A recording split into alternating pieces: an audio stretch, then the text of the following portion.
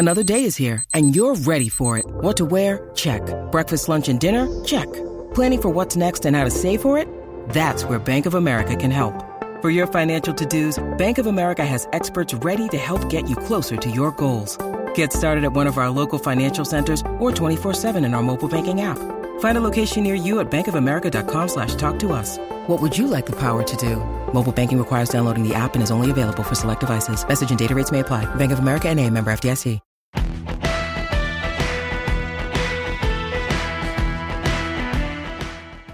You know, if you haven't checked out What Chaos yet, you oughta, because we've had all your favorite players on the show. I'm talking Seth Jones, Lena Solmar, Connor Bedard, whoever it may be. We're live every day on YouTube at noon Eastern, but also available on all podcast platforms, including the one you're listening to right now. We got guests, and yeah, we're also doing a bit of chit-chat, goofing around, laughing at what makes us laugh in hockey. So regardless of how deep you are into your hockey fandom, come listen to What Chaos. We'll talk about your favorite team, we'll talk about your least favorite team, and everybody in between, and we're having a ton of fun doing it every single day, Monday through Thursday. It's What Chaos, presented by All City Network.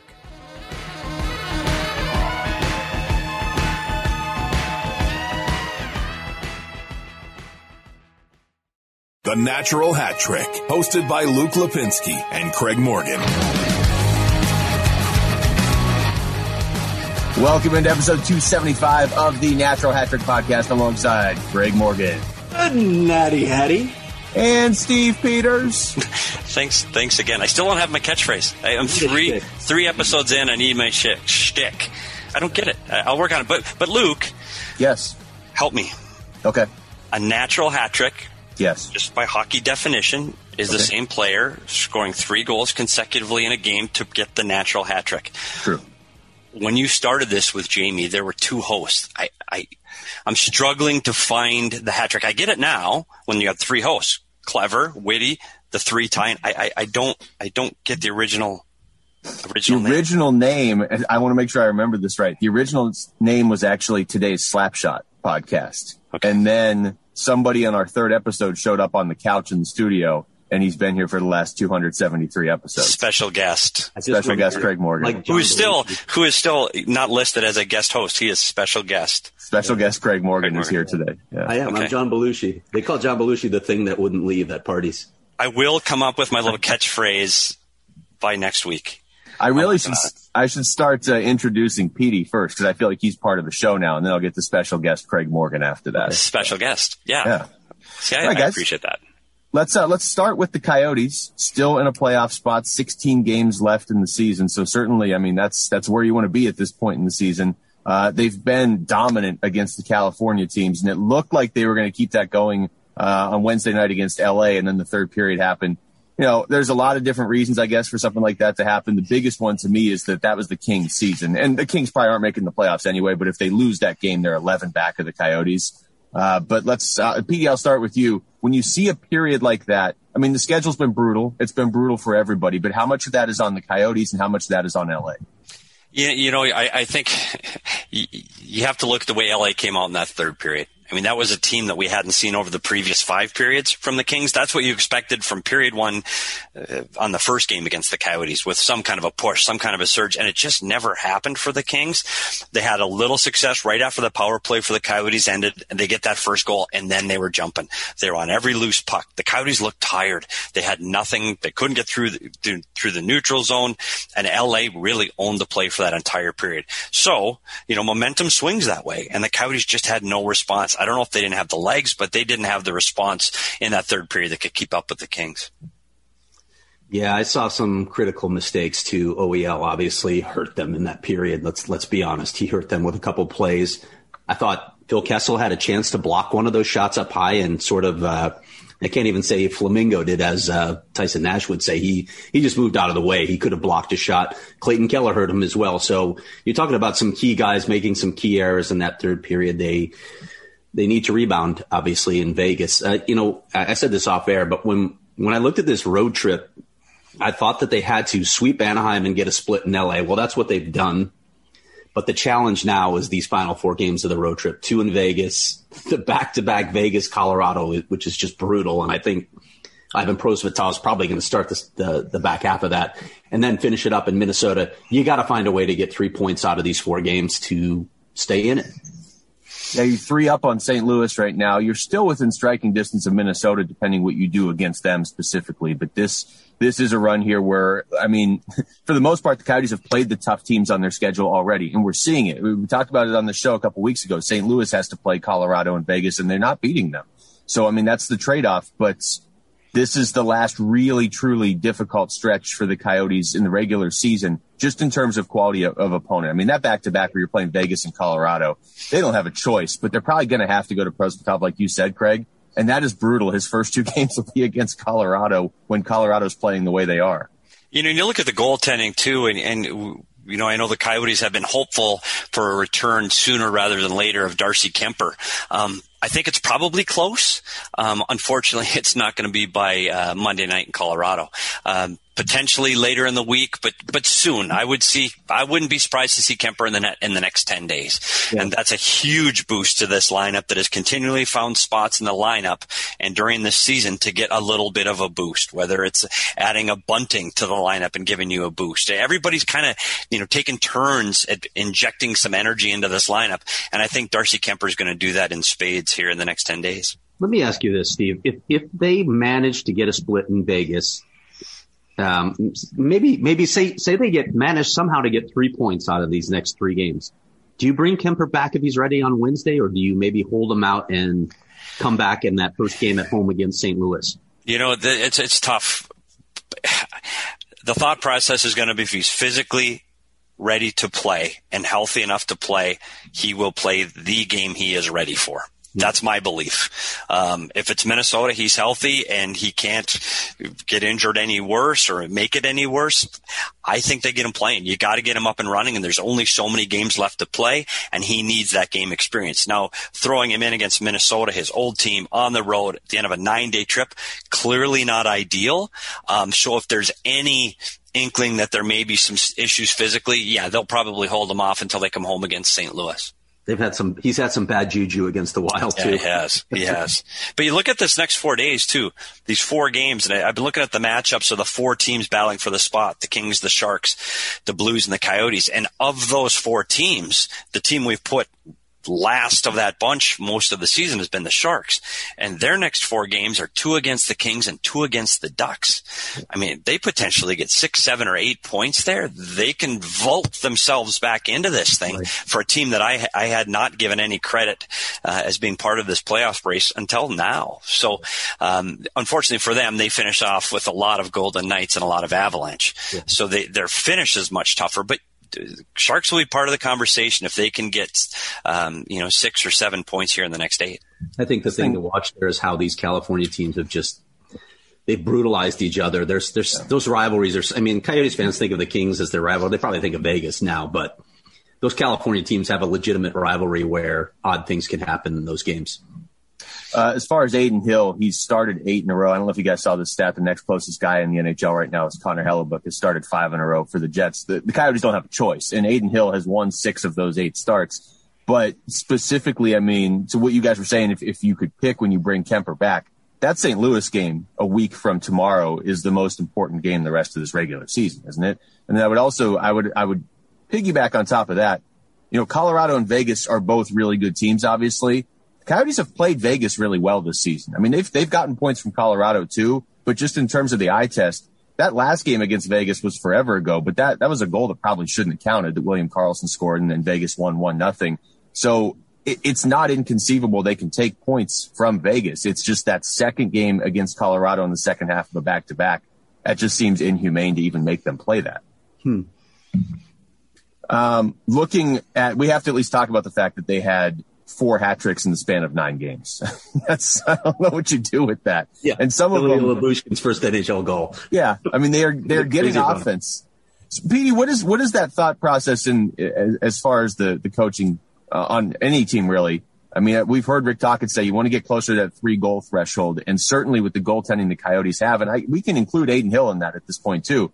When this team gets to 3 goals, man, they win almost. It just feels like they win like 8, 9 out of 10 games. Yeah, from the coaching room, you need to it's statistically, that's just what it looks like. When you give up less than 3 goals against average in this league, you want to have that number below 3. So if you score 3 and your goalie can hang on, you have a better chance of winning. What the Coyotes are doing now is they're getting scoring from unexpected places. And to make a good playoff run, that's going to have to continue. Unfortunately, you're going to have to see some of their key offensive players start to warm up and heat up a little bit. You know, Connor Garland's going to have to start putting the puck in the net again like he did earlier in the season. I think that's going to be imperative for this last part of the season. We talked about Bunting. I think he's injected something, not only offense, he's some energy. Like I know the kid practices hard. He works hard every shift. You know, a lot of the things we said about Connor Garland are also true for Michael Bunting. So I think he's pushing his teammates along. I do believe, though, they got to get more scoring from their top 6 than what they've been getting lately. Wanted to ask you guys about sort of what you just said there, Petey, the similarities between Michael Bunting and Connor Garland. We've seen them play on the same line together a little bit here. We've seen them, play pretty well together. Obviously, they've spent time together in Tucson. Not to say Michael Bunting is going to do in his career what Connor Garland has done over the last couple of years, but it does seem like there are similarities just in the sense that they both kind of come in mid-season. Garland a couple of years ago and made an impact for this team. And they've done it really by being willing to go to the net and take abuse in front of the net and score goals that aren't pretty. Yeah, and that's more Michael Bunting's game than it is Connor Garland's game. Connor Garland made that decision because Rick Tocchet kept telling him, we have nobody doing this right now. So he's like, okay, maybe I'll try this. And suddenly that's why he's here. Pucks were flying off body parts and he had early success. But he talked about at the beginning of the season, he talked about becoming more of a distributor like he had been in the past. And he's done that. But this is Michael Bunting's bread and butter. This is always who he's been. He's always been that agitator, that guy that goes to the dirty areas, the guy that is net front. So yeah, and they obviously they needed it. And you're right. That's why he's here too. This has been a much needed presence for them in the lineup. Now, can he sustain this? I don't know. Can you sustain consistency? That's the biggest question for young guys always, really for I can't say that. NHL player. Yeah, you're right, Craig. NHL. The new league. From the coaches' room, that they're going to be looking for what his energy level is going to be like over these next 3 games in 4 nights. I think it's going to be, a true test. In the American League, you're not playing this many games over this time period as you are up here in the NHL. And he's getting a significant amount of ice right now. How does that weather on him over the next few games? He's an interesting kid. He's determined. He works hard. And one thing you can continually do to make yourself better is work hard. I mean, a skilled player can't magically get skill tonight. And when they have an off night, you can't just will skill to happen. You can will work. You can will hard work. So I think that's an advantage for Bunting. I think he can work hard. So I'm really curious to see how he does against a little heavier team in Vegas, and in 3 games and 4 nights against good competition to see if he can sustain some of that. The job Rick Tocchet has done this season has been, I think, remarkable. I mean, when you look at the injuries this team has had, their lineup compared to some of the other lineups in this division that they are facing, a big part of that has clearly been the influx of guys from Tucson stepping up at the NHL level and contributing, whether it's Adin Hill, whether it's Michael Bunting in years past, Connor Garland, Lawson Krause spent a lot of time. I mean, there's a lot. I could rattle off a lot more names than I think we would have anticipated at the start of the year. How important is that, especially in a season like this, to not only have, your head coach getting the most out of his players, but that development at the AHL level where guys are able to step in when they have to in the middle of a playoff race? Yeah, I'm going to write about this for Sunday. I actually have a big piece coming, but, Petey, from the inside, what are your thoughts on that? I think one of the things that this organization has done well is the relationship between the coaching staff of Arizona and Tucson. I think, that has helped make these development moves much easier. They play similar systems. They communicate often. The American League coaches have a lot of input on how these moves are made, guys that are getting called up. I think that relationship has helped, and I think that's made for easier transitions for these players. And honestly, you got to give a lot of credit to the coaches down there in Tucson. That's tough. It's a tough job down there. And you know what? This staff this year, and they're kind of shorthanded. They took Jay Verity and moved him into this staff, and they didn't replace him. It's just Potvin and Slaney. And I tell you what, those two, they're good teachers. They're good with these kids. They're well liked amongst the players, and they've done a really good job of teaching. people might be surprised to know. You see Rick Tocchet on the bench, and he's got that gruff, demeanor, but he really prides himself on being a teacher. He likes the one-on-one time with players. That's when he thrives, whether it's on the ice after practice, taking times with, a Keller or a Schmaltz or a Fisher, and taking the one-on-one time and working on a particular skill, or inside the locker room with the computer and video. He really prides himself as a teacher. I don't know if people see him as that, but I think he has been a big key in developing some of these younger players and having them get immersed in the game more quickly. When I look at the Tucson thing, there's one concern that I have. Like, I agree with all the things that you said, and obviously this was the goal long ago when Dave Tippett was still here, that they wanted to create that synergy between the two organizations. They wanted the proximity so you could get shuttle guys back and forth quickly and frequently. All of those things have worked out for them. As you mentioned, they brought Jay Verity up this year, so they only have 2 coaches right now, although they're video guys on the ice with them too. But you got 2 guys who basically have been around the game a long time and have the experience to do this. And then you don't have a GM down there either. I wonder what the Coyotes are going to do moving forward with the AHL. This was a weird season, shortened. You've got taxi squad guys, so they're working with the NHL club anyway. But long term, I worry and I wonder if that's sustainable. I don't think you can have just 2 coaches in the AHL and no GM. I don't think there's as much communication between the 2 teams this year, and that could be a problem going forward. Yeah, I think they're going to have to make a change. Clearly, all of this came up because of the COVID shortened season in both leagues. And at some point, they weren't even sure if there was going to be an American League season. So I think there were changes made just prior to the NHL season starting with bringing up Jay Verity that caused those holes down in Tucson. But no, that's clearly not sustainable for the future, and it's not a good development model without having a general manager dedicated there and that third coach. I think both of those things will be resolved over the summer. I know there's some contracts coming due, and there'll be some changes probably in both organizations, but definitely down in Tucson, there's got to be at least an addition. Yeah. Petey, back to what you were saying about Tocchet's ability to work one-on-one with these guys and his willingness and the fact that he likes to do it. How much of that do you think contributes? Because I've always wondered this really for the last couple of years. It seems like Rick Tocchet will say something in the post-game comments and he'll be like, hey, we need to turn the puck over less in the neutral zone, or we need to be going to the net, or we need to have guys sticking up for other guys. And then this team responds by doing it within a game or two, and they do it pretty consistently. I don't notice it as much. And obviously I'm not watching other teams as closely, but even in years past, how quickly this team responds by at least trying to do what he's saying. It's not like he's going out there and saying we have to win the next 3 games, and they win the next 3 games. But in terms of little things where it's like we need to focus on this, you can see it. It's noticeable within the next game or two that these guys really do listen to what he's preaching. Yeah, and one of the things he did, Luke, early in his career here, I mean his first 20 games in Arizona, he came in from one of the best teams in the league with a lot of talent, with the Pittsburgh Penguins, Stanley Cup champions, and he came to Arizona, and Arizona wasn't in that spot when he came in. He started off frustrated that first 20 games and continually tried to fix 5, 6, 10 things a day, and it was hard. And actually, the team started to go backwards. That first 20 games here was incredibly difficult under Rick Tocchet's tenure. But what he started to do is he started to recognize, okay, I can't fix 10 things today. I can fix 1. If I fix that 1 thing, then next week I can fix the second thing. So what he's been able to do over his last 3 years is find the 1 thing, or maybe 2 things. What is it most important that we need to fix before our next game? And he drills it into these guys on the ice, in the video room, and one-on-one. And you're right, you do see that the very next day that problem is resolved. And he's always believed that he tries to whittle away at one of these problems at a time. And I think that's part of the success he has and why you see those short-term gains under a Rick Tocchet team. I want to add one thing to this, because I obviously wrote about Rick Tocchet's future today and discussed all the roster deficiencies that anybody reasonable can see on this team. But there's also this thought out there with the fan base that Rick Tocchet has lost the locker room. And first off, you're not in the locker room, so how would you know that? They're in a playoff spot. I know. Sorry, go ahead. It's crazy to hear some of the stuff that you hear. But Mr. Candor himself, who's not shy about talking about anything, when I brought this up with Connor Garland in a recent conversation, he said, that's just silly.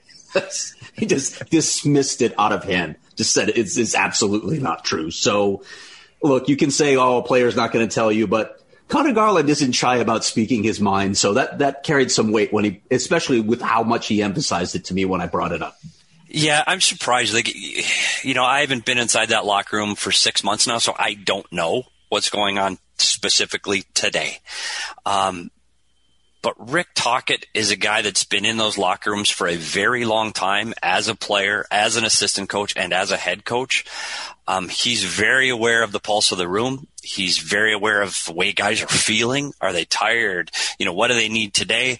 That would surprise me. He's not a particularly difficult coach to get along with or to talk to.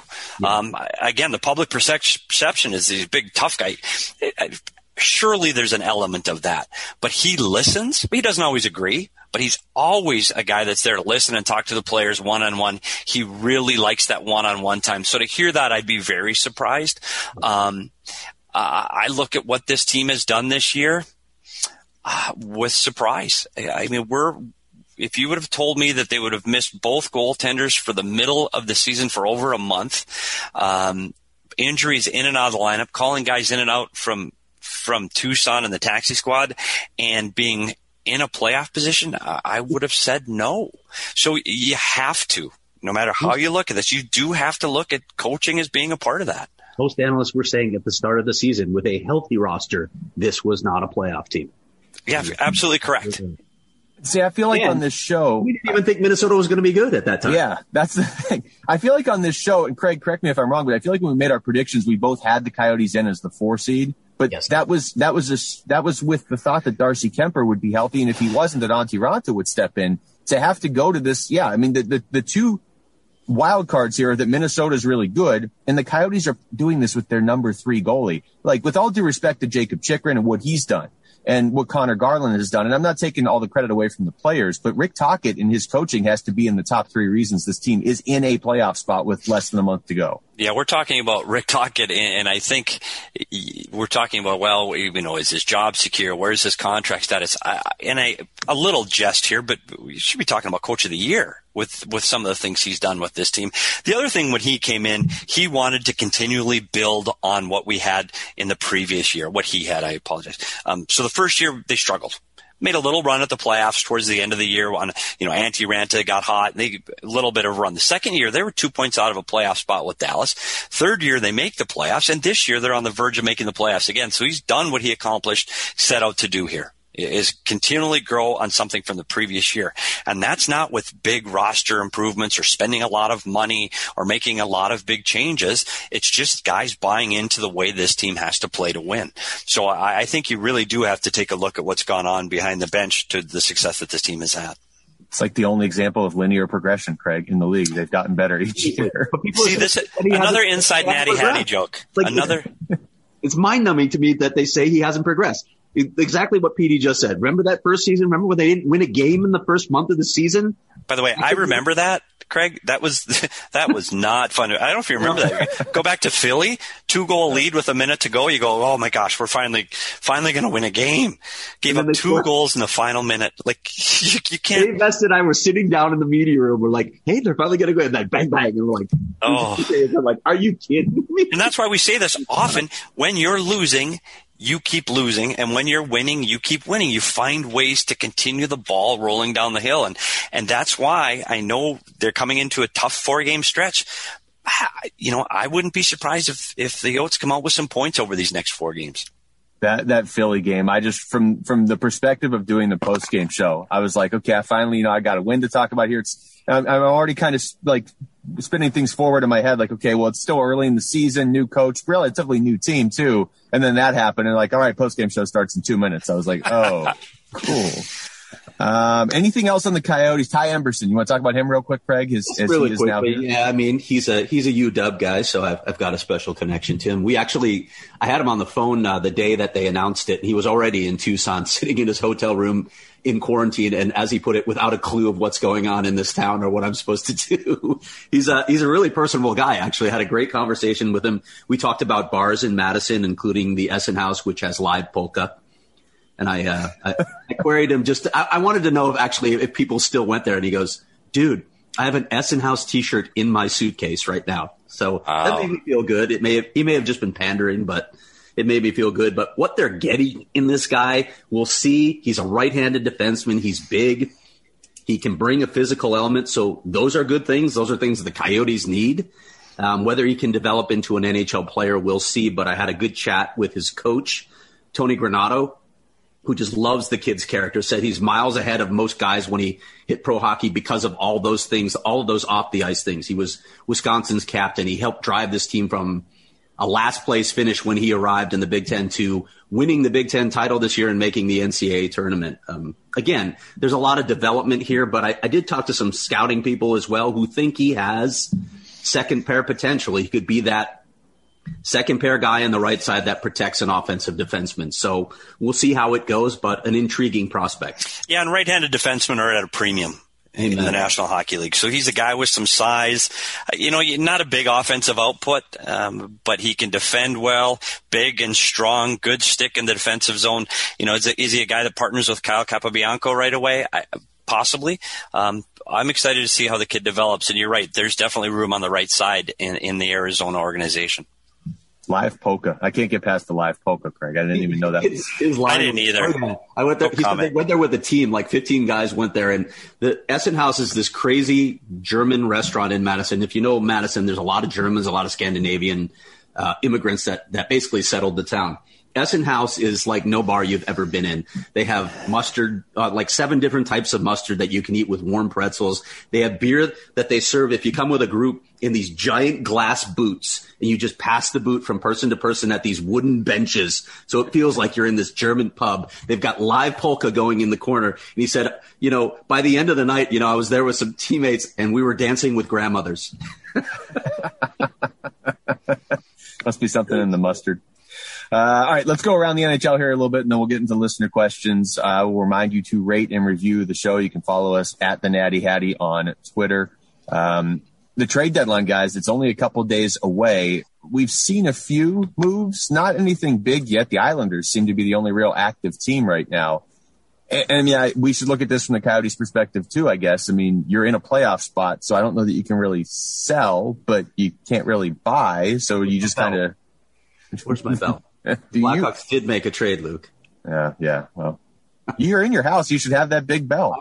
I know. Should I go away while you guys discuss the Islander trade and get? Yeah, I think I can. Yeah, I can't make that sound anymore on this microphone. So yeah, you're gonna have to find the bell. Yeah, for right now, there's only been one trade of note, and that is the Islander trade. I think they fulfilled the need with the injury to Lee. And I'll be honest, Anders Lee was one of their leading scorers on the right side. That was an effective goal scorer, and I wouldn't have been surprised if Connor Garland wasn't on their radar. And as the Coyotes continue to ascend the playoff standings, maybe that was a guy that might not be available. So I think they went with another, right-handed goal scoring forward with Kyle Palmieri. So I think, that's the biggest marquee trade so far. It's hard to say if I think there'll be a lot of action yet. There's still some needs out there. The biggest issue is the teams that are towards the top of the standings have the least amount of cap space. Vegas and Tampa, even Edmonton, I don't expect to make any moves. But there's teams, I think Toronto will make a move. That wouldn't surprise me at all. And Winnipeg, a team that I had as a dark horse last week, just had an injury to Blake Wheeler. I think they're going to have to make a move. Florida, one of the other dark horse teams I had, with Ekblad getting injured on the back end, I believe they're going to have to make a move. And if the Bruins, right? They cleared space. Yeah, they did. So, and with the Bruins, I still think they're a top 6 forward away from making a push too. So there are teams that are looking, and the elephant in the room, the Colorado Avalanche, need a goalie. Have to. So there's still going to be some moves here. I don't think as many in a regular season, in non-COVID shortened season, but there are still going to be some big moves. Henrik George. Did you get your bell? Did you get your bell, Craig? Is that your trade deadline bell? Is that it? It's a little bigger than the cowbell that I use for the Blackhawks usually. Wow. I don't have that because we're not in the studio. So yeah, this is the genesis of this, PD, is anytime the Blackhawks did anything that would frustrate Craig, Jamie and I would bring it up repeatedly to the point where he started ringing this little, it was a Chick-fil-A cowbell that had been left in our studio. And I think you just started ringing it to get us to shut up, basically. Yeah, and to prevent myself from saying something that I might regret. So I just rang the bell instead. Well, they made 2 trades in a week, Craig, bolstering their offense. So we'll see. Bolstering, I don't know what. Vinny Hinostroza's back in Chicago. He is. And listen, I like Vinny, and I love Pete Rutilli. He's a great guy, but I mean, Vinny's not going to do much to help him. I'm not sure Henrik Borgstrom is ever going to become anything. He had a decent season in the Finnish league, but yeah. Former first-round pick. I mean, but you could say a former first-round pick, but he was a 23rd overall pick, and we know how those picks past 10 or 15, the percentage of them panning out. There are a lot of guys that are just plain misses in those first round. The biggest guy we're still waiting to hear is where does Taylor Hall end up? This will be his third team in 12 months or fourth in 12. I don't know my math, but I see him going to a non-playoff team because that's what he seems to like. Wow. We're going to a team I honestly don't know. The playoffs. Does he go to Toronto? Do they go all in? Oh, that would be fun. Toronto. I want to see Taylor Hall succeed. Go all in when you're in this situation, don't you? I hate these teams that just say, "Okay, well, we didn't want to, we don't want to give up to." You're playing to win the cup. I feel like Herm Edwards here. You play to win the cup. When your window is open, you go for it. You have to go for it. And the same thing goes for Colorado. I don't care if you lose a really good goalie in the expansion draft. You have a chance to win the cup now. Go for it. Yep, I agree. And I know I'm not familiar with everybody's cap space, and I probably should be, but I think there's a little bit of room in Toronto, and they're very creative there. They're going to make a splash. They want to win this year. This is an opportunity. They're in first place in that North Division. This is their chance. I think they make the biggest splash of the trade deadline. The Colorado one to me is the most glaring because it's not like at least, okay, we wanted to get a forward and we couldn't get a forward, but we've got 12 other forwards. Maybe we can make it work. Colorado is right there. I think we all agree they're on the short list of 3 or 4 cup favorites. And I think they're better than Toronto. They just have a tougher path probably than Toronto does. If you just leave that backup goalie spot exposed because you don't want to lose something down the line, you legitimately could be throwing away a Stanley Cup this year. Like that is, it's not usually that cut and dry, but it really is. Like what if Philip Grubauer misses a couple games in the playoffs and you got to go to whoever? Or worse, he just gets hurt and he's out. You got Jojo Rabbit in goal for you. I mean, and Grubauer's not Terry Sawchuk there. I know he's got great numbers right now, but he gave up 8 against Minnesota and under 20 shots last week. I mean, exactly. So Grubauer's numbers are great, but he's got a really good team in front of him. It's their Achilles heel. We've talked about it for over a year, and it's still a problem. I can't imagine they wouldn't be going after a goalie. And for the Coyotes, if it wasn't for Ranta and Kemper's injuries, those two would be right at the top of the trade deadline wish list for the Colorado Avalanche. So for Coyotes fans down the stretch, maybe it's, silver lining to Kemper's injury is he's still going to be here on April 13th. Let's talk about a couple. Yeah, I mean, it obviously gives them their best chance to win next year too. Let's a couple of these Canadian teams. We have to start with the Oilers going 9-0 against Ottawa. The stat is McDavid and Draisaitl each had 21 points in those games. Dave Tippett's quote was great afterwards of people saying, well, yeah, you're just beating up Ottawa. Well, if it's so easy, why hasn't anybody else done it? Right? Right. Exactly. 9-0 is something. That is taking care of business against the team you're supposed to throttle. Surprisingly enough, though, and I did spend a lot of time watching Ottawa last week. That's a team on the upside. I mean, that's a good hockey team, good young team. I mean, we're not clearly they're last in the North. I'm not trying to overstate where they're at, but they've got a lot of young talent there. They play fast. They're exciting to watch. Their goaltending is a huge problem. That once they get that resolved, they're a team that I think 2 years from now we'll be talking about as a playoff team. I think they're that good. Edmonton, it's Draisaitl and McDavid. As the Coyotes would go into Edmonton every game, we said from the coaching, if you can keep McDavid and Draisaitl off the score sheet, you have the better chance to win. We would focus our team meeting, our practices, and everything around McDavid and Draisaitl. And I know you don't want to overstate their value, but you saw what they did to Ottawa. So when we kept them off the score sheet, the Coyotes, sorry, I do that a habit. The Coyotes kept them off the score sheet. They had a better chance to win. So I'm surprised that Ottawa didn't do a better job of staying on top of them or defending them a little bit better through the neutral zone. Surprised me. Could have added Brad Richardson just for those games. Let's bring him back. Petey, is Is it always that extreme? I mean, McDavid has 69 points this year. Draisaitl has 61. The next closest guy in the entire NHL is Patrick Kane with 51. I mean, those two, it's not just against Ottawa. I would assume every team, even if you are Toronto and you have Austin Matthews and Mitch Marner, your entire game plan still has to be on just slow those two down, because if you do, you're going to win. It is their thing. Stay out of the penalty box, because on the power play, all 5 guys on the ice are dangerous. But 5-on-5, it's McDavid and Draisaitl. And it's to the point where you're starting to play peewee hockey, where you put man on man and just follow them. Even in the offensive zone, you have to stay on top of them. And I think teams forget that. We always tried to stay above McDavid, even in the offensive zone, because once that puck turns over, he's gone, and you can't give him those opportunities. So you're right. Without McDavid and Draisaitl, Edmonton's a pretty average hockey team in the North Division. With them, they have as good a chance as anybody to win the division. Eddie Olczyk told me that Connor McDavid is one of a handful of players he's ever seen who actually seems faster when he has the puck on his stick. Mm-hmm. Yeah, and he does. And he seems to get faster each year, too.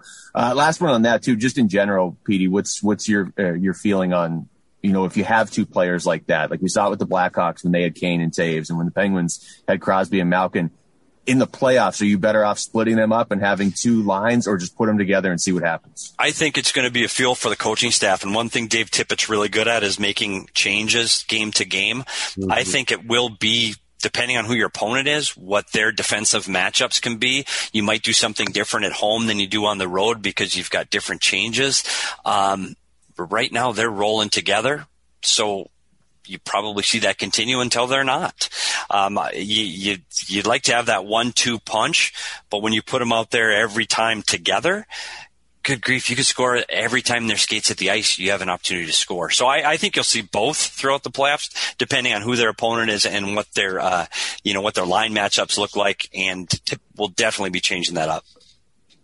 Craig, the team that maybe confuses me more than any other team this year is the Calgary Flames. And with the talent that they have, and I think Brad Treliving has done an excellent job putting together a roster that should be in the playoffs every year. I know goaltending's been a question, but other than that, they're probably not going to make the playoffs this year. I mean, what do they do at this point?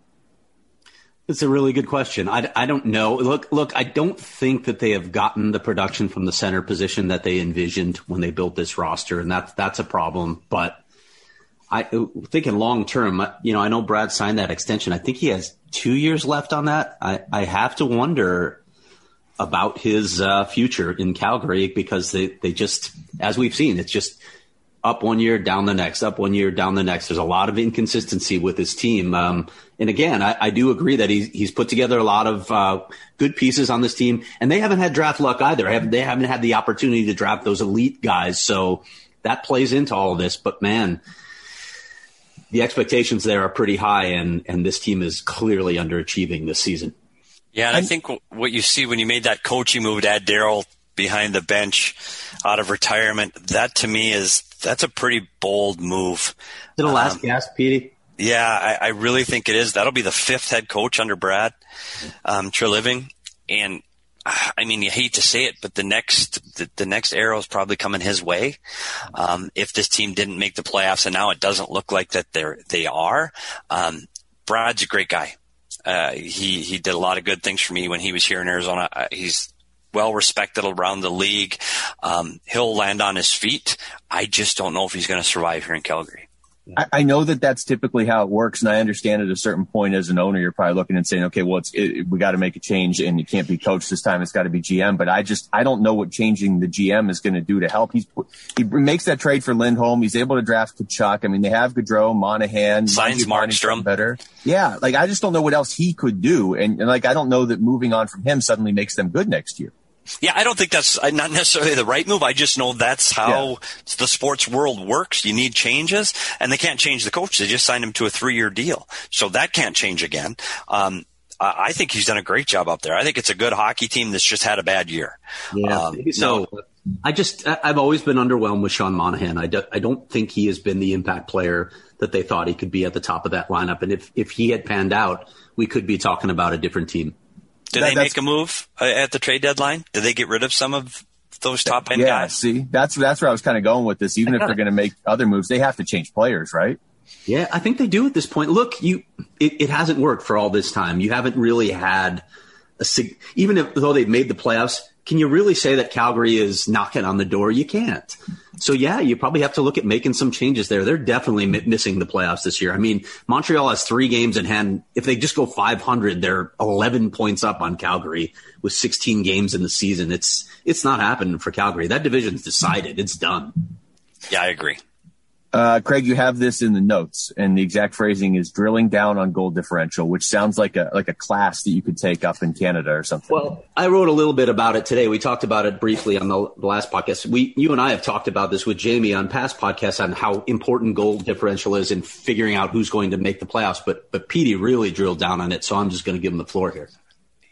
Yeah, it's the biggest indicator on who makes the playoffs. The plus minus goal differential. You can look at the last column on the NHL.com website and look for green or red. If you're green, you're more than likely going to be in, and if you're red, you're more than likely going to be out. More than any other statistic other than points, clearly. I figured Craig would throw that in. And we've talked about when it used to be the Western and Eastern conferences, there was 144 playoff teams since the year 2000. Only 3 teams with a negative goal differential made the playoffs. That's a staggering number. So I went deeper than that. I wanted to see how those teams did once they got into the playoffs. So I went both East and West and how those teams have done over the last 10 years. Surprisingly, 2 teams with a negative goal differential both made it to the conference finals. Montreal in 2010 and Ottawa in 2017. So, having said that, it's hard to make it. Once you're in, you're in. So, if the Coyotes can get in with a negative goal differential and Darcy Kemper is healthy, all bets are off. I know you look at the Vegas, Colorado, David and Goliath matchups, but you never know when a goaltender's playing well. I'm also curious to see how much that goal differential shrinks over the next 15 games, because whatever team gets in is clearly going to be winning more than they're losing. So that number is going to get smaller. Now, does it get all the way down to 0? I'm not sure. Well, and I know at least one of those teams you just referenced that got in with a negative and then went deep was that 2010 Montreal team. I mean, Yaroslav Halak played out of his mind, right? That's the same. That's that team. I believe they went through the Capitals and the Penguins. Yeah, Capitals, Penguins, and they lost to Philly in the final, in the conference finals, 4-1. You're right. Yeah. And it's a goaltender that can carry you there. So as Coyote fans start to watch it, see if that number can dissolve. And Craig pointed it out in one of his stories that they're actually a +2 against the rest of the Western division and -14. Craig, is that right? Yep, against Colorado. Against Colorado. So really, you throw those games out, and I know you can't throw those games out, but they're a lot closer to that magical 0 of goal differential than it appears. What it makes you wonder is if we were in a normal season where they didn't have to play Colorado 8 times, would the Coyotes be a plus right differential team? You play them 4 times instead of 8. You're right. Yeah. Yeah. I'm so glad that they get to move to Colorado's division next year after they've shown this dominance over these California teams. At least it's logical geographically to put them in the Central. Yes. When I think Phoenix, Arizona, I definitely think Central United States. Of course.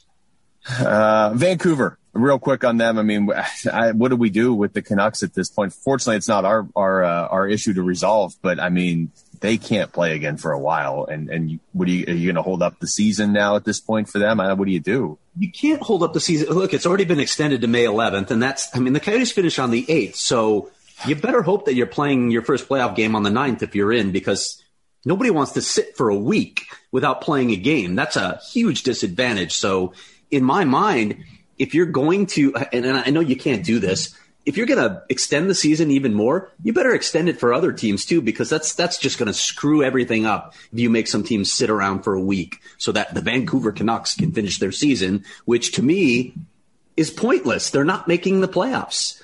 Figure out how to rejigger that division, go by winning percentage, whatever it is. It doesn't even matter at this point. We know the 4 playoff teams. If this extends beyond this week, it's just crazy to me to think about Vancouver even bothering to finish its season. Maybe you can come back and play some games, but to try and squeeze in all 56 games to me is just silly. Yeah, I don't think that can happen. I know the league right now has come out with a statement. They're adamant about Vancouver finishing a 56-game schedule. When you look at it mathematically and you pull out a calendar, with that completion of the season date set, they're going to play 19 games in 22 days. You can't. So what are your options? They talked about having their American League guys finish the season. Well, they got 21 guys right now on the COVID list. So you don't have enough players to replace that. So that's not possible. The biggest issue to me isn't even the completion of the season. It's the health of these kids. Like they're, from the reports you read, there are people that are sick. So even if they were to come back in the season, they will go 3 weeks without playing, 3 weeks without touching the ice. How is that team going to compete? And are they open to bigger injuries? And are they going to be healthy enough to play? Those are the discussions that we should be having. And I don't think it's fair to have someone that's been off the ice and been sick and make them play a game within 48 hours of them coming back onto the ice. I have no idea how they make this happen. I think the only way is to say, hey, we're going to call it. This is season over. We're going to play the rest of the division games, and we're going to do it by winning percentage. That's the only way I can see this working.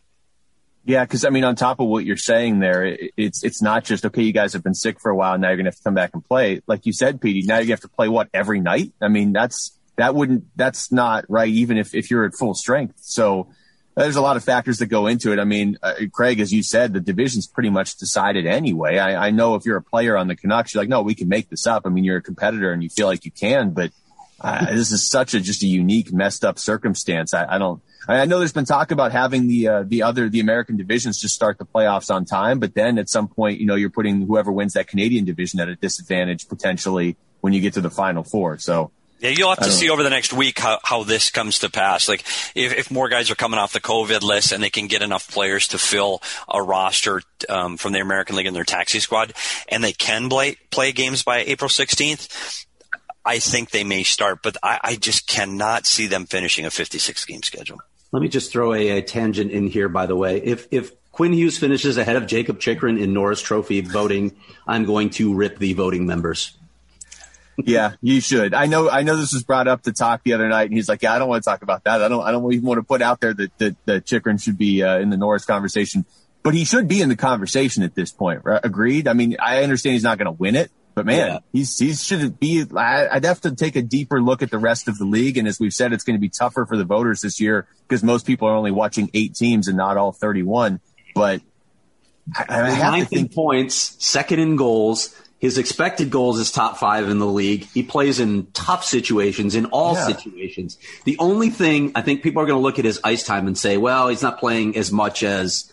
And I know ice time matters, but Victor Hedman's playing 2 more minutes a game than them, or whatever it is. Like if he were at 25 minutes a game, I'm not sure what the argument would be for not including him in your top 5.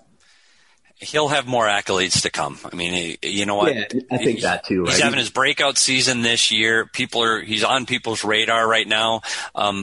Those things are going to come for Jacob Chychrun for sure. Yeah, and it's tough when you're comparing somebody to Hedman because I don't think Hedman's actually human. Yeah, Hedman's going to win it. Victor Hedman's going to win it. And look, Adam Fox is having a terrific season too. But when you start talking about the candidates for those next 3 positions in the top 5, there's a really strong argument to put Jacob Chychrun in there. And I also, by the way, with the Quinn Hughes stuff, I also want to hear the end of the Drew Doughty stuff as a Norris Trophy finalist. Please. No, he's not. He is not one of the top 3 defensemen in the league at this point. No, still dangerous, but no, I think people just, they see a name and they recognize it, or, so much of it depends on. It's like NFL Pro Bowl voting, doesn't it? It's like reputation for 5 years beyond when you're good.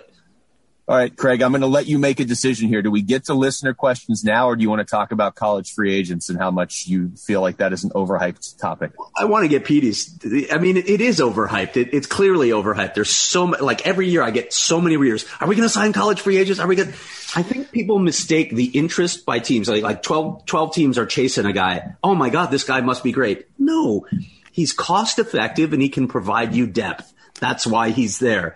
Very few of these guys even pan out, first of all, and we can name some of them. You remember the Jimmy Vesey sweepstakes? It was nuts. Oh, and he had a couple of good seasons, but now he's fallen off completely. These guys are generally not stars. They just provide you cost-effective depth. Yeah, difference for Ty Emberson, who's a guy that was drafted by the Coyotes. He's been a prospect for the Coyotes. He's been through our development coaches of the Coyotes. So it's different than a free agent. And to give the listeners an example, the last 4 college free agent signings of the Arizona Coyotes are, you ready? 2014, Greg Carey, total NHL games, 0. Okay, I remember 2012, Scott Arnold out of Niagara. Surprisingly enough, that's the 2012 playoff run to the Western Conference Finals. His name is on the back of the T-shirt with all the players listed. Scott Arnold's name is on that shirt. NHL total games played, 0. 2010, Josh London out of Alaska Anchorage, total NHL games played, 0. So you have to go all the way back to 2006 when the Coyotes signed Billy Thomas as a free agent out of Nebraska, Omaha, to a guy that actually played games in the league. He played 87 games total with 3 different teams. He was a nice player, but by no means somebody that should warrant that kind of accolades and fighting that you see over these college free agents. So I'm going to agree with Craig. Kids that are drafted out of college that leave their teams early to join an NHL team is a much different situation than a college free agent. Right. I mean, there's some historically, you can look at an Adam Oates or an Eddie Belfour, a Martin St. Louis. Those are the exceptions, though, right? Alex Iafallo with the Kings right now is a good player. But then for every one of those guys, I mean, you can name a ton of guys never even made it to the show. Yep. Yeah. All right, let's get into some of these listener questions. And Craig, you know I have to start with this one now since you chastised one of our greatest fans. Non-linear donut ball delivery. We'll start with him and his many questions. 1, can we make Coach Peters an official host? Who is this Jamie Eisner person that appears in the logo? Fair. I agree with that. We've discussed that. Okay. Thumbs up. 2, can we get an update on T-shirts or any sort of merch? I can give you this update. This has been brought up to me a lot in the last week for some reason. When the regular season for hockey ends, I will be able to drive a lot more of that, and it is one of my top priorities this offseason. Along with drops? No, that's not a priority. No, not at all. Get it out right now. And by the way, Petey is as permanent as he wants to be. So yeah, but I have been looking at the logo, and I wouldn't be lying if I didn't say that was true. Not sure. Just making him question his future with the Natty Hattie. Maybe this is Petey. Maybe Petey is non-linear donut ball delivery. And by the way, this is the scariest part of the show. Like this right now, because I literally have at least with Craig, I know we're going to talk hockey. This could be anything. So I got to be on my toes for listener questions. Very concerned. Here's a good one for you then. Coach East Jack, do you ever find yourselves giving friends and family their equivalent of hockey nicknames? I feel like Petey probably does this more than any of us because he's traveling around with an NHL team all those years. Everybody within the circle, I mean, every single person on staff gets a nickname without question. You no longer know their names. That is 100% true statement. Like no one goes by their names. You don't even know some people's first name. And I look at Craig, you talk about Griff or Bronco. I don't know what Bronco's name is anymore. I've been calling Bronco. He's now the travel guy of the Vegas Knights. He was the travel guy in Arizona for years. He's Bronco. And that's just life on the road. With my friends and family, not as much, although I do give people in my neighborhood nicknames if I don't know who they are.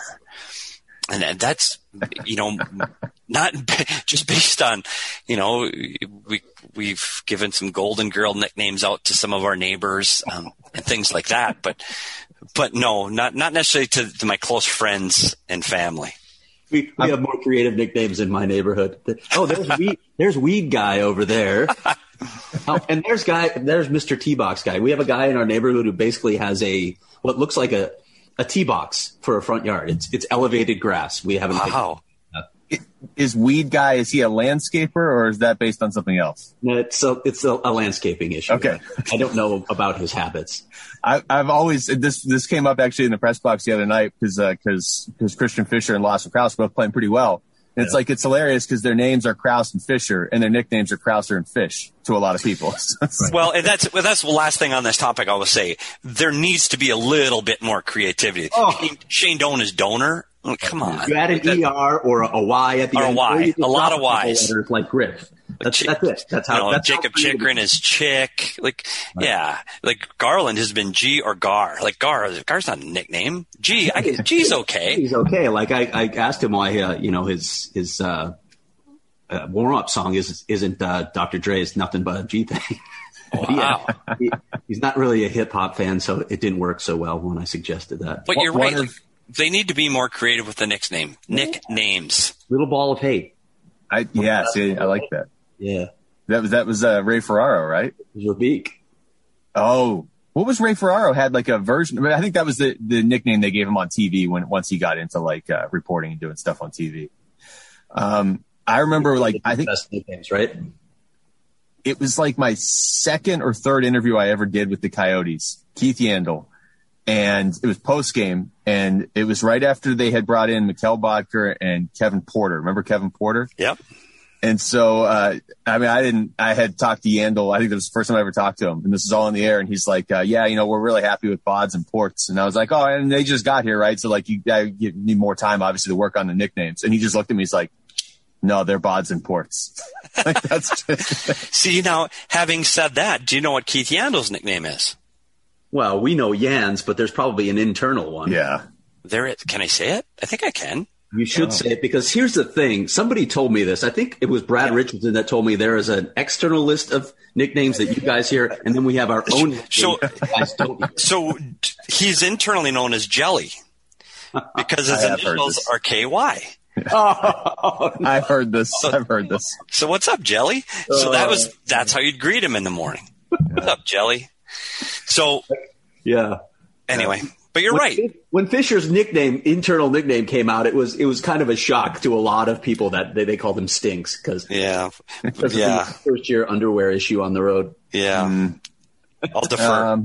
Let's see. Dangle Snipe Belly. Why are we so bad at faceoffs? Is it lack of practice for them, lack of studying opponents' tendencies, or just not a skill our guys have? The latter. There's so many things going into a face-off win or loss, and unfortunately the center bears the brunt of that because that's only a statistic for him, but that's a much bigger team stat than people realize. When your wingers aren't holding up their opponent wingers, you lose more face-offs. It's a team stat. So one, the Coyotes haven't been as strong up the middle as other teams in the West Division this season. It's just the truth. But you have to look at the way the whole team competes inside that face-off circle. It's more of a team stat than it is just falling on the shoulders of that centerman. But yeah, it's a position they need to improve on. You need to have stronger, more experienced guys if that's an important stat. When you look at, Derek Stepan and Brad Richardson as part of your four, taking faceoffs every night, your numbers are going to be better. They're more experienced. They know their opponents better. They know their opponents' tendencies better. I will say with Christian Dvorak, he learned a lot from those guys. They would spend time prior to each game going through each of the opponent's faceoffs, and you can watch it, but when Derek Stepan would sit next to Christian Dvorak in a stall in the locker room and go over each center, Derek Stepan would help him. Okay, look at this. Look how his feet are positioned. Look, I think that kind of growth and experience helps go a long way to winning faceoffs. And right now, he's the most experienced centerman that this team has. He's no one else to follow. There is no Getzlaff in the middle for the Coyotes to lead by example. There's no real coach to teach that skill right now either, is there? Yeah, it is a hard skill. There is no question there's a skill to it, but I think the experience they are lacking definitely leads to their lower percentage. I like this question from Nathan Pennington. What is the future leadership group in 2 to 3 seasons for the Coyotes, assuming the core stays the same? To me, Chikrin's a part of that. Has to be, yeah. I would say Garland, but assuming he's here. If Garland's here in 2 or 3 years, I would think he's part of that.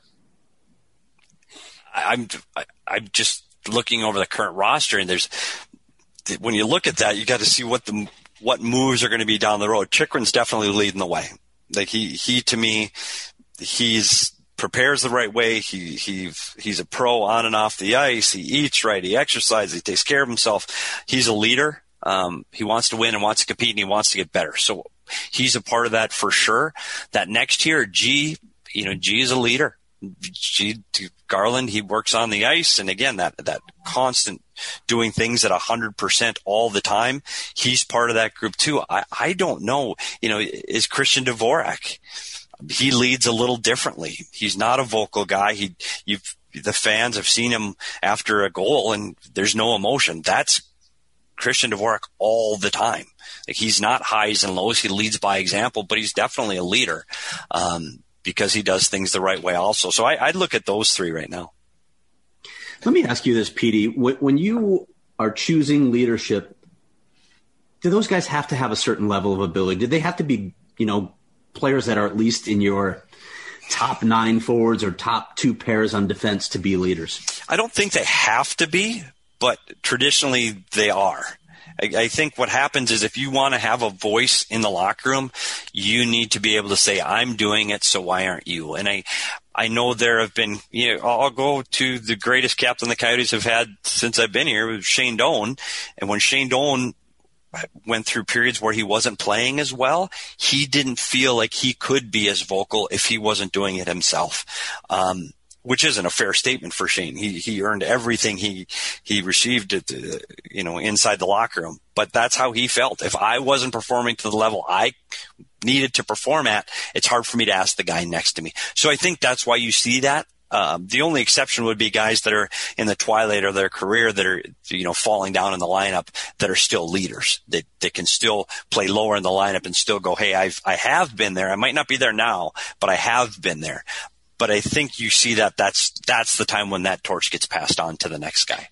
Okay. I don't want to have a guy wearing an A that you might be in a position where you have to healthy scratch him too at some point, right? Because it's really tough to sit a guy with the letter on his sweater. Absolutely. Okay, let's see. Los Coyotes Steve, is the decision to take on Datsuk's contract to move up in the draft to select Chychrun in hindsight the best trade in Coyotes history? It's a good one. I have to go back through the trades again. I know I've done this story in the past, but that's definitely a good one. I mean, yeah, at the time, Jacob Chychrun was top 10 in that draft, and then he got hurt. And he just started to slide and slide and slide and slide. And I got to give it to John Chaika on that move. Detroit desperately needed to free up some money so they could start making some moves to improve. And you end up with Keller and Chychrun in the same draft. Fantastic first round. And even, I'll wear it. At the beginning of the season, I was a little tougher on Jacob Chychrun coming into the season. Jacob has always been offensively gifted and an unbelievable skater, but I always thought his defensive side of the game lacked. And I said coming into the season that I wasn't sure where his ceiling was going to be. He's proved me wrong. I mean, he's elevated his defensive game now, or he's not only not a liability defensively, he's an asset. And that has come literally over the last 6 months. Yeah, I agree with that. He is a terrific all-around player with still so much upside, which is scary. Well, the injury, I mean, the Petey brought up too. I mean, I remember going into that his final junior season where there were mock drafts, and I mean, take it with a grain of salt, but still that had Matthews going 1, obviously, and had Chychrun going 2 or 3. I think it was Billy Arby the other one. I mean, they had him that high in their final rankings. He just started to slip really close to the draft. I wrote about this earlier this season. It's really interesting what happened, but that worked out for the Coyotes, obviously. Yeah. To get him at, 16, I think it was? So, finally, some draft luck for the Coyotes. Yeah. Jeff writes in, Steve, how did you like calling the D1 high school championship game between Pinnacle and ND? Wow. Again, one of my career highlights. I will say that. You know what? I've had so much fun this season being outside of the coach's room. Have an opportunity to do something like this with you guys, the Natty Hattie. And talk hockey and have a little less fear on how you portray yourself outside of that room, has been great. And my son played high school hockey here in Arizona, played for Pinnacle High School. They won a state championship. It doesn't get much attention, Arizona high school hockey. These kids are playing for their schools. They play hard, and it's fun hockey to watch. I was honored to get the opportunity to do it, and Notre Dame won a really tight hockey game 3-2. A lot of Coyote connections. Corey Schwab's son was in the game. Steve Sullivan, former assistant GM, his son was in the game. So there were some Coyote connections in it, and I had a great time. It was a great learning experience, but I will say this to Bob Heathouse, Tyson Nash, and Matt McConnell, that's a tough job. the preparation involved, even at that level, it was tough. So kudos to those guys. I don't know if fans recognize how difficult of a job that is and how much you need to know about the players and the teams going in. Extending that one group farther, at the risk of brown-nosing my co-host here, radio's tough to fill all that airtime, man. You really have to be well prepared, and Luke Lipinski does a trick. Luke. Hold on, let me. That will be a drop, Craig. I will record that and I will pull that. We'll open every show with it. I appreciate that. It's easier when they win. I will say that. Coyote and Philly. Craig Morgan, did you drop Labushkin's stick on Wednesday? I did not. I actually wrote about it today because Ilya does not want to do Zoom calls. I think his English is better than he admits, but he's not comfortable in Zoom calls. And plus, they lost that game. Had they won, there's a chance we might have gotten him in front of the cameras that night. But, they did let me reach out to him via email just to ask him a couple more questions. And of course, one of my questions was, did you find another reporter to drop your sticks? And to which he said, no, only you can touch my sticks. Kevin writes in, basically just asking for an update on Barrett Hayton. I just talked to Steve Potvin about him, not putting up the points, but I think he really likes his game, the way it's progressing away from the puck. He had his struggles early on down there. Part of it, I'm sure, was adjusting to the fact that he wasn't on the NHL club. He had been demoted. That can be a confidence drain on a guy when they think they belong in the NHL and suddenly they get this wake-up call. They've succeeded all their life. So I think there was an adjustment period for him, but he's working on a lot of the details. I had this in my neutral zone today as well, working a lot of those details away from the puck. He also talked about how many chances they're generating and how his possession time has been really good. They're just not finishing their chances, and I know this will sound familiar to Coyotes fans. Not lately. They've been at a much better clip lately. The 4 hat tricks in 9 games was just insane. And the hat tricks in back-to-back nights, not even back-to-back games, but back-to-back nights. Yeah. Paul, and we kind of touched on this, but I guess let's rehash it briefly. Are the Coyotes buyers or sellers on Monday? You probably saw, a lot of these people probably saw the Q&A that I did with Bill Armstrong recently. It's just the market's tough right now. It feels like it's going to be a tough market. Of course, that all could change at the last minute. We know what deadlines do. They tend to spur action, and we're not at the deadline quite yet. But with all the factors that we've discussed so many times, the flat cap going forward, the expansion draft and planning for that, COVID, and finances, there are a lot of things, the Canadian border, there are a lot of things impacting whether teams can actually execute trades. I would be extremely surprised if the Coyotes were buyers at the trade deadline. Yeah. I don't see that they're going to go for empty assets trying to go for it this season. That would surprise me. Now, this little playoff run, did that help them, maybe a few of the rostered players stick around till the end of the season? Possibly and probably.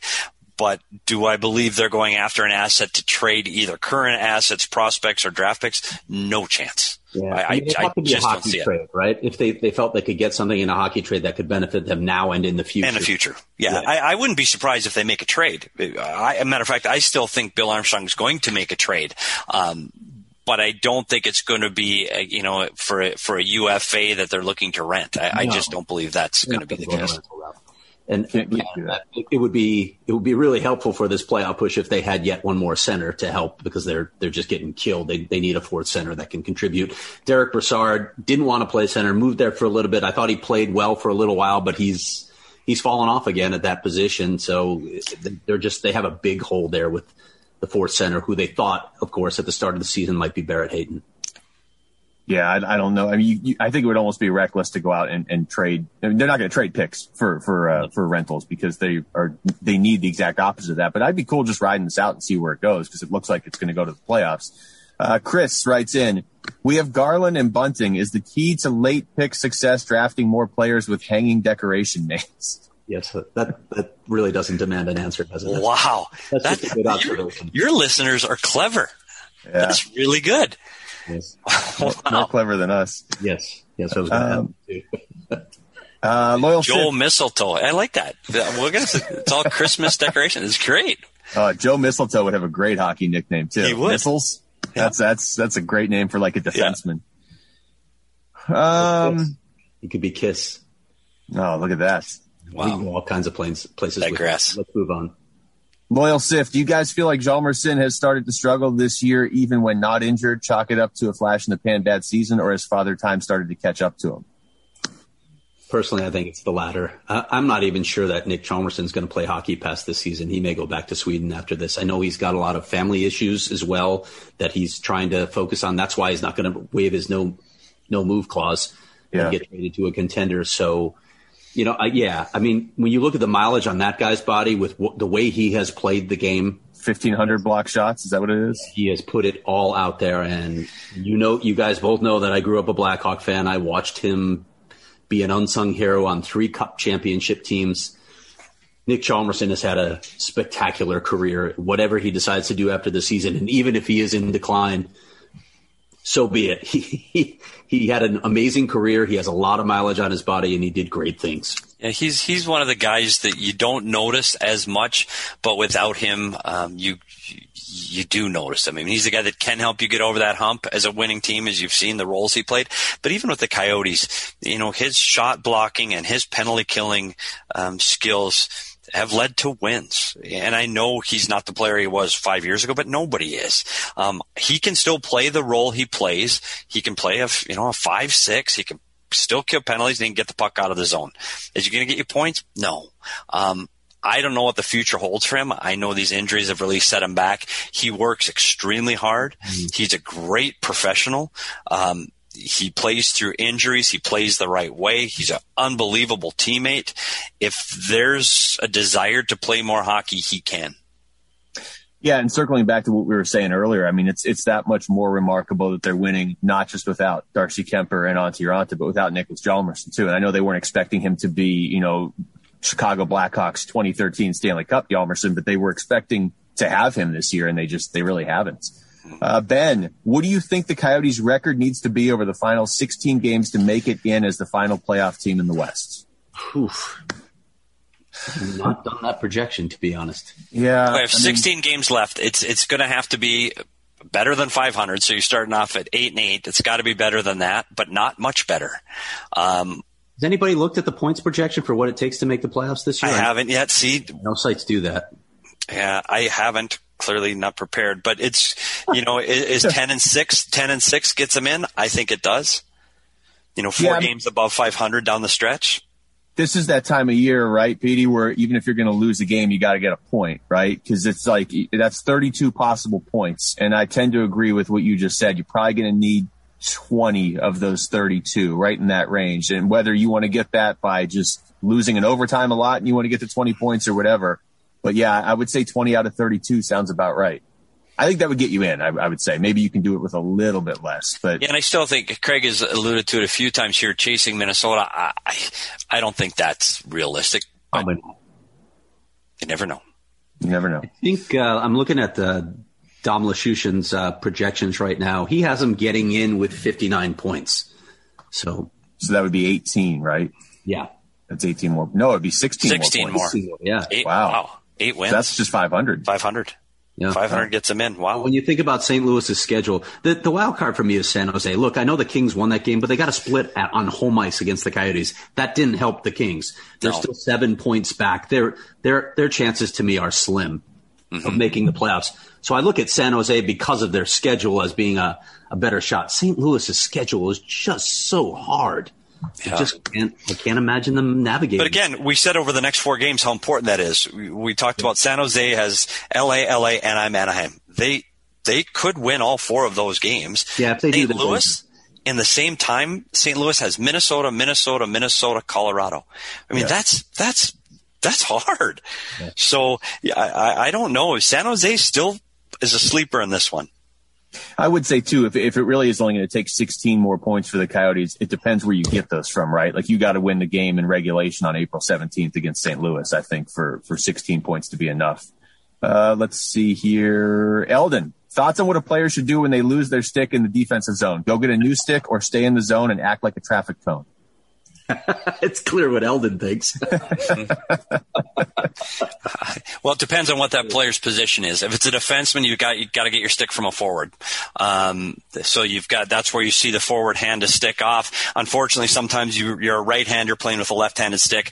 Defenseman can't make it to the bench. Too far away. You cannot leave your defensive position if you're a defenseman.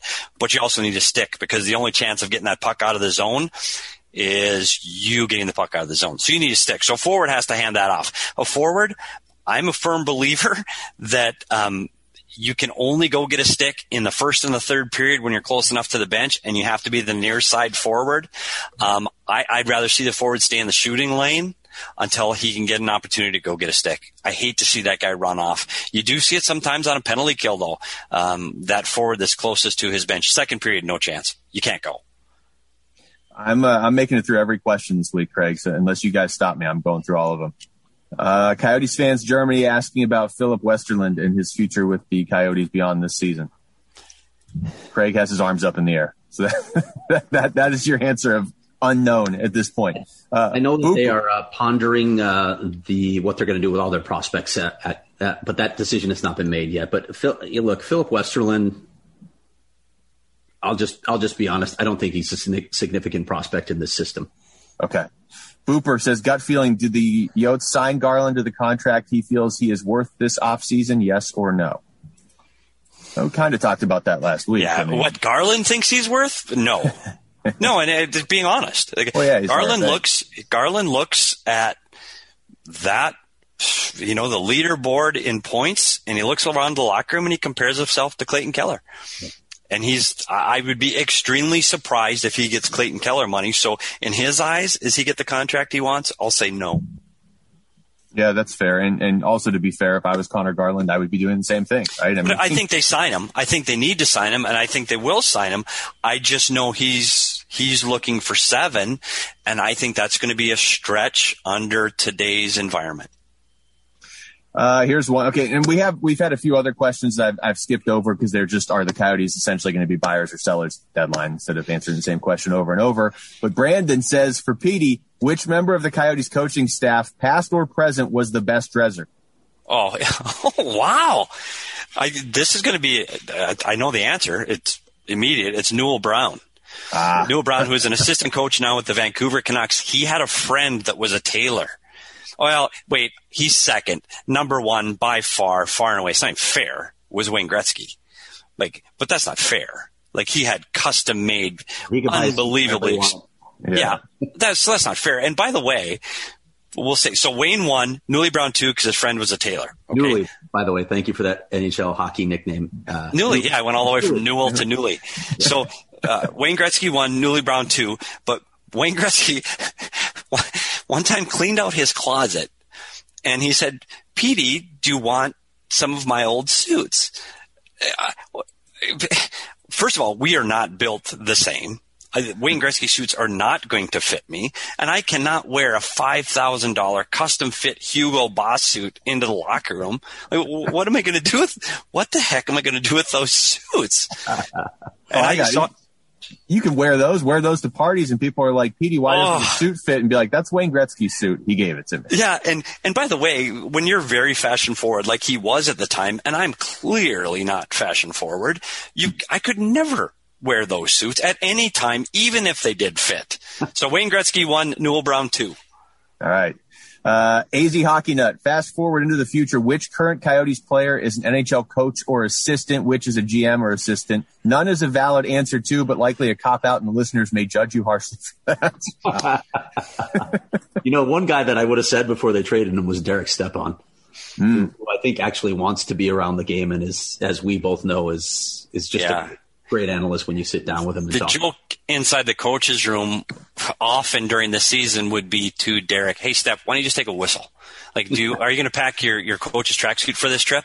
Because he was very involved in that. And, it's a little bit of a joke, but he was very into it. And like I said, how he treated the younger players where he wanted to teach, absolutely that's what he is. The rest of that roster, gosh, it's too hard to to look into the future for that. A guy like Lawson Krause, I could see taking a role in a coaching staff because of how much time he puts on the ice. Kristen Fisher is another guy. I could see doing that. Being a coach. Management, gosh, I don't know if there is a management option there. I know Phil Kessel, just because once he's retired, he's retired. Yeah, Phil's going to be gone. He's going to fall off the face of the earth. So I don't know. I'll go Krause and Fisher. I think about a past player who I know would love to get into it is Ray Whitney. But can you imagine Ray Whitney as a GM? Just you'd have to be able to take the barbs. Yeah, that would be an interesting team to play for. As funny a human being as I have ever met. I'll come at this from a different perspective just as far as interviewing players. Couple names that stand out. One, Dylan Strome. I don't know if he ever has any interest in this. He's so young in his career, but man, he would break down plays when we were doing off-ice interviews. And I would go back and watch the play and realize he was on the ice for the play and he was breaking down something that happened 80 feet behind him and he wasn't looking at it and he was right. Connor Murphy, Jacob Chychrun too. Those guys answer questions like they are a coach already. Connor Murphy, yeah, that's a good choice too. The advantage of Dylan Strome doing that for you on radio too is that he did it in less time than anyone else did it because he spoke so quickly. I had to go back and slow it down to make sure I got all the details. I had to do that with all of my interviews with him. I would literally slow the tape speed down so I could actually transcribe his quotes. Man, he sees the game so well though. It's amazing. All right. He doesn't do that. He can read ads on the air. Those speed ads that you hear all the time. Oh, yeah. Yeah, when we come back and we have like 10 seconds to do a 30-second read, I just hand those to Dylan Strome. Okay, we've only got 3 left. We make it through all the listener questions, so I say we go through 2 of them. Chris, if you had to sell the game, this is Chris Blythe, the different Chris. If you had to sell the game of hockey to someone who had never seen it before, what game or series would you sit them in front of, and why is the answer the 2010 Olympic final? Wow. Oh, boy. That's a tough question. I mean... how about Alec Martinez scoring to beat the Blackhawks in Game 7? Oh, thank you for that. Yeah. Well, you have your bell. But he didn't really even score. It kind of banked off a Blackhawk or a King. I'm blocking. I can't remember. I mean, I can think of so many instances of great hockey where you're just like, I want more of this. There was some cup final, like the Blackhawks Lightning Cup final was so much fun for me to watch. That was good. I'd go way back, like the Canada Cup series, that legendary Canada Cup series. Some of the best hockey I've ever seen. Not to mention the top line. Craig, did you see that game in 1980 in Lake Placid? Yeah, I watched that game. Just saying. That's a pretty good sell. I'm an American. That's always my go-to in the locker room. With coaching with and around 95% Canadian coaches, I always have to go to the 1980 Olympic game. Yeah, that's a national pride thing, right? It's my go-to. But when you have a line of Lemieux, Gretzky, and Messier as your top line in the Canada Cup series, that seems unfair. Every time I bring up Miracle around Doan, he's like, "Yeah, that's nice. We don't have to make a movie." Yeah, they don't make movies. I'd always hear that too. And when they'd win another gold medal or another tournament, that's all I'd hear. Hey, Petey, are the Canadians going to make a movie about this one? Ouch. Okay, here. This is from Jeffrey Travis Twyman. It was great to hear Petey's insight on Galchenyuk and Duclair's gaps and why they struggle at times. I'd love to hear his insight on Domi and Perlini. Why have they struggled to catch on after multiple teams? They appear to have skill, just missing something else. That's a tough one. Of those, I don't know if Domi hasn't caught on. Like, I think Domi's, he's had some success in this league now with his with another team after he left Montreal, but he is having some success. The one to me was Brendan Perlini. That's a real interesting player. When he was around the Coyotes and we found ourselves making our preseason system tapes, meaning the video we would show to players saying, this is how you perform this task or this skill or this system. Brendan Perlini would pop up on the film quite often. He's an unbelievably gifted hockey player. His skill set is impressive, the way he can battle for the puck and his strength on battling guys off the puck and protecting the puck. High skilled. I just don't know how much Brendan Perlini wanted to play hockey. And I know that's hard for people to understand. He would, post-game, he'd be watching soccer highlights and he'd be watching, Premier Soccer was his go-to. He was really into it. I think he played hockey because he was good at it, not because he wanted to. And I think it's hard to excel at anything you do if that's not where your focus lies. And that's not a knock to Brendan Perlini at all. I don't know if he had the heart for the game. Now Max, I don't know if when you look back at when his career is over and you look back, I'm not so sure you can't look back and go, he's done well. Because I think he has. He competes hard. He's a good teammate. So I think his story is still yet to be written. Yeah. Perlini's playing in the Swiss League now. Funny story. We had a KHL executive reach out to me to ask about Brendan Perlini. I wonder if they were thinking about signing and a great kid, too.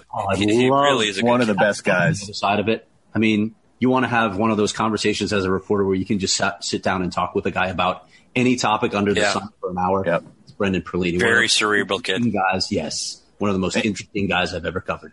I completely second that. And then he has some plays where it's just like, oh, this guy, you understand why he was a top 15 pick. And you're like, just do it consistently, man. Neutral zone, man. He had some elite skills. Okay. Last one. This is a tough one from Ozzy. Let's make some enemies. You sign one, you trade one, and you waive one. Garland, Chychrun, and Schmaltz. Here, I'll go first. Take the heat off you guys. Wait. Sign one, waive one, and trade one? Yeah. I mean, I'm signing Chychrun. Yep. No, I don't. Wow. I guess I'm trading Garland because I already know I could get a lot. And I guess I'm waiving Schmaltz. No, Schmaltz was the third? Schmaltz is the last one that they had on there. By the way, that Schmaltz shot the other night. Who was that against? It was the fourth goal. The toe drag?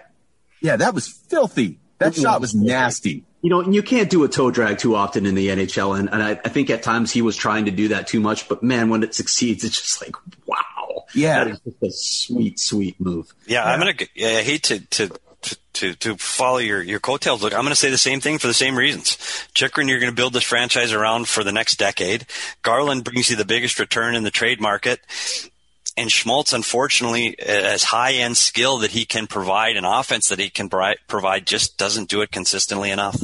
Yeah. Well, there's no – I mean, this is a question where there's no right answer. Obviously, the Coyotes are building around all three for a reason, but this is our listeners putting us in the corner to wrap up the show. Craig? That's my answer. The same. Okay. We're in lockstep here. All right, guys, we did it. And I believe we have answered every listener question unless some came in while we were doing the show. So congratulations to us and me specifically. For Steve Peters, for Craig Morgan, I'm Luke Lipinski. Thanks for listening to the Natural Hat Trick Podcast.